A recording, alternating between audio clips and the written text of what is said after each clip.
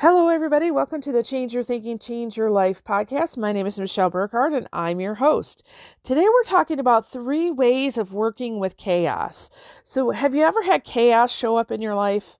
Difficulties, challenges, issues, dramas, right? So what do we do when these things show up? I'm going to share with you 3 things that I have used and I've also been teaching my coaching clients and they're using. I think you're going to find them very helpful. Now, some of these might seem a little easier than others, but I promise you when you learn and cultivate all 3 of these in your life and you make this kind of your primary curriculum, you will have a greater level of freedom than you've ever experienced in your life. So I'm so excited to share this with you today. You may want to take some notes just to write down these 3 things so that you can come back to them later, okay? Awesome. Enjoy.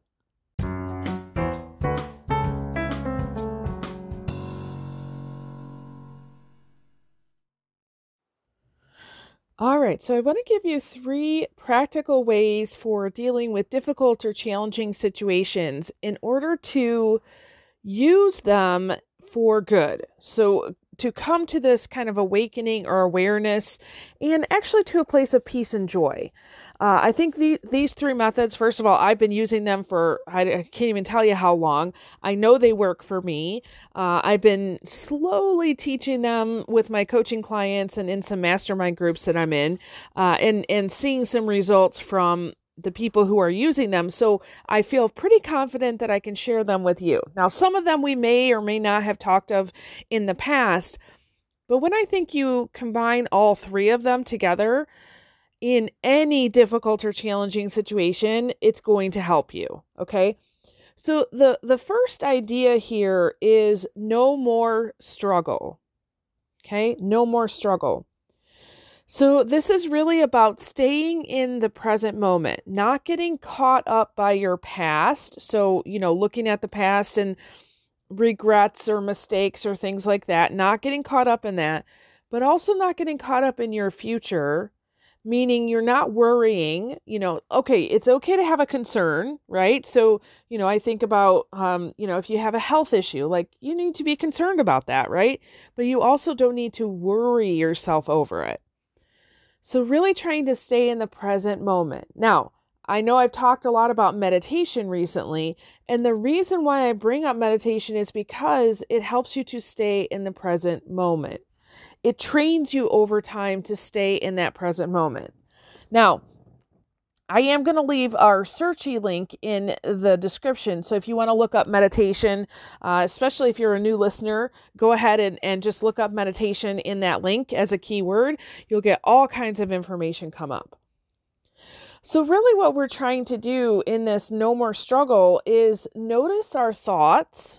So just notice when they come. It's just a thought. Any thought just kind of comes. We don't have to know why it came here. We don't have to know, what do I do with this? How do I move forward? We can just notice our thoughts and let them flow through us. So just releasing those thoughts. Okay. And then come back to the present moment. So for example, if you're dealing with a health issue, okay, let's say you're, working on something and you might have a twinge of pain, right? Okay. Notice that it's there. You might ask yourself, what do I want to do with this? Or you might just say, it's okay. It's okay for it to be there. And I'm going to take care of that. Maybe you've got a doctor's appointment coming up or whatever. But to sit and to really get in this place of struggle in our mental body, I guess, would be not a healthy way of dealing with that situation. You're adding extra stress on top of a situation that you're already trying to take care of. So really what we want to do is drop the story that we're telling ourselves. So you're dealing with this health situation and, your intellect is going overdrive. You're using your creativity and your imagination to create this story of, oh my goodness, what if it's, cancer, or what if it's this, or what if it's that, and how is it going to, affect me and my family and my life? And so the story is what is causing the struggle inside of you. So we want to drop the story. So let those thoughts just kind of go out of our head. We want to slow down. That's why, just taking 3 really deep breaths and coming back into the moment, we really want to just stop the struggle. So dropping the story, slowing down, stopping the struggle. I think of it like if, when you were a kid, didn't you think when you were a kid, things like hot lava and quicksand would be really important? I mean, I don't know about you guys, but when we were kids, like it was really important. You need to learn how to stay out of, those dangerous situations. And quicksand is the same thing as what we do in our mind. We're struggling. The more you struggle in quicksand, the more the quicker that you fall into it. And so what you should do, FYI, if you're ever in quicksand, don't struggle, be as still as possible, try to be as calm as possible until help arrives. That's what we want to do in our mental faculties. When we notice that we're in chaos and we're struggling in that moment, we want to take some deep breaths, come back to the moment, release the story, and stop struggling. Okay? The struggle is what is causing extra added tension and stress on top of a situation that you need to be clear-headed for. Okay? Another idea is using your poison as medicine. I think that's the best way to say it, but really using a difficult situation to really wake you up. So, as I was going through putting this together, the best example that I could think of is my stroke. So almost 11 years ago, I had a stroke, and I'll be honest, it was the best thing that's probably ever happened in my life. It woke me up and said, Michelle, you cannot continue living life the way that you're living it for everybody else to, be a people pleaser and to make everybody else happy. You have got to start thinking about yourself. And that situation, while some people could look at it as poison, right? It was the best medicine I've ever had in my life. And you can also take a very difficult situation, challenging situation, even a situation of grief, and you can turn it into something good where you're connecting with others who might be in pain. One thing that I can think of is I remember very distinctly, and this isn't a story I've shared very publicly, but my husband and I have lost 4 children in our time together. And, we've lost more children than we have living children. And, I don't spend a lot of time thinking about that, but there has been times in my life where that was an overwhelming grief. I remember in particular after the second one, I was just at a loss. I was just shocked. And I was really struggling with grief.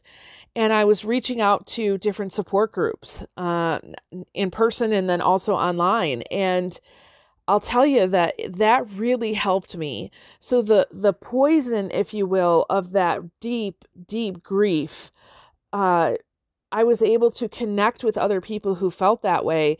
And we were able to come together and support and encourage one another. And so really turn it into something good.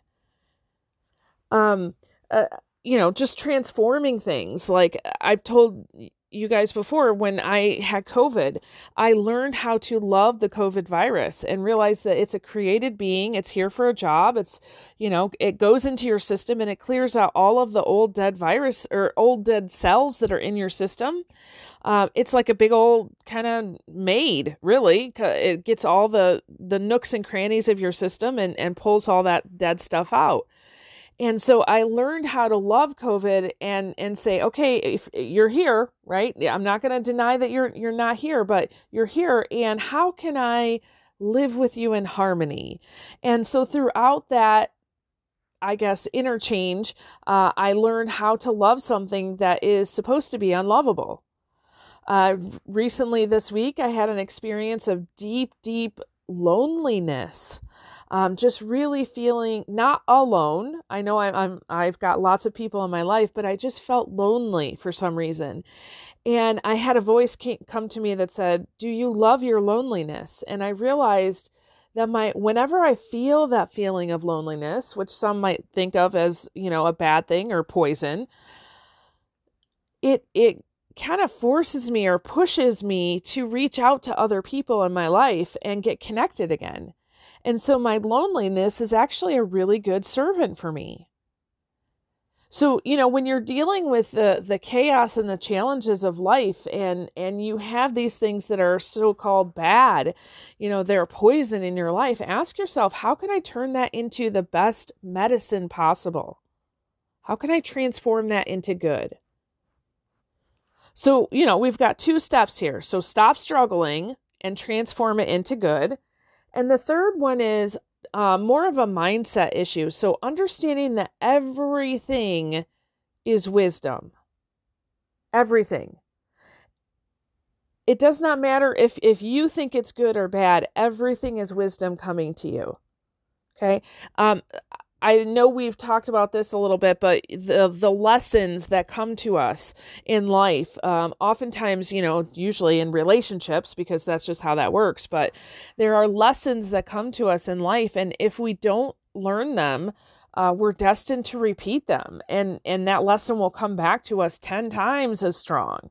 So it's really important that we pay attention to those difficulties and challenges and not just try to not be a victim by them and not just try to survive them as in, hey, I'm still breathing after it's done, but really to stay awake and alert throughout that and say, what's the lesson for me in this?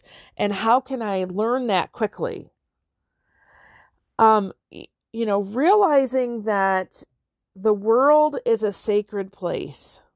I talk to a lot of people who have a lot of reasons or excuses or beliefs around, the negative things in life, the bad things in life, the evil forces in life. I'm not going to say I don't necessarily believe in those, but I choose to focus on the sacredness of life. I choose to focus on the universe is for my good. So waking up in the morning and saying, everything is going to be good today. And you know what? It's not a Pollyanna approach because I know from my own perspective, everything is going to be good. And guess what? If it's not, I'll make it into good because I have that power within me. And, realizing that every single thing is for your good. Everything is for your good. So I think just that one thing, if you can, somehow get that in you, that everything is good, and it will somehow, help you to turn those not so good things into good things. So we've got our 3 steps. We've got stop struggling. So staying in the moment, releasing your story, turning your poison into medicine, really transforming that, and realizing that everything is for your good. So these 3 ways of thinking, I promise you, when you cultivate them inside you, you'll have freedom. Okay? So you always have power. I really, really want you to understand that you always have power. You are never a victim. So calm your mind, focus on the present moment, and look for the good. Awesome. So with that, I release you into the wild. Go forth and prosper. Have an amazing day. We'll catch you next time. All right. Bye-bye.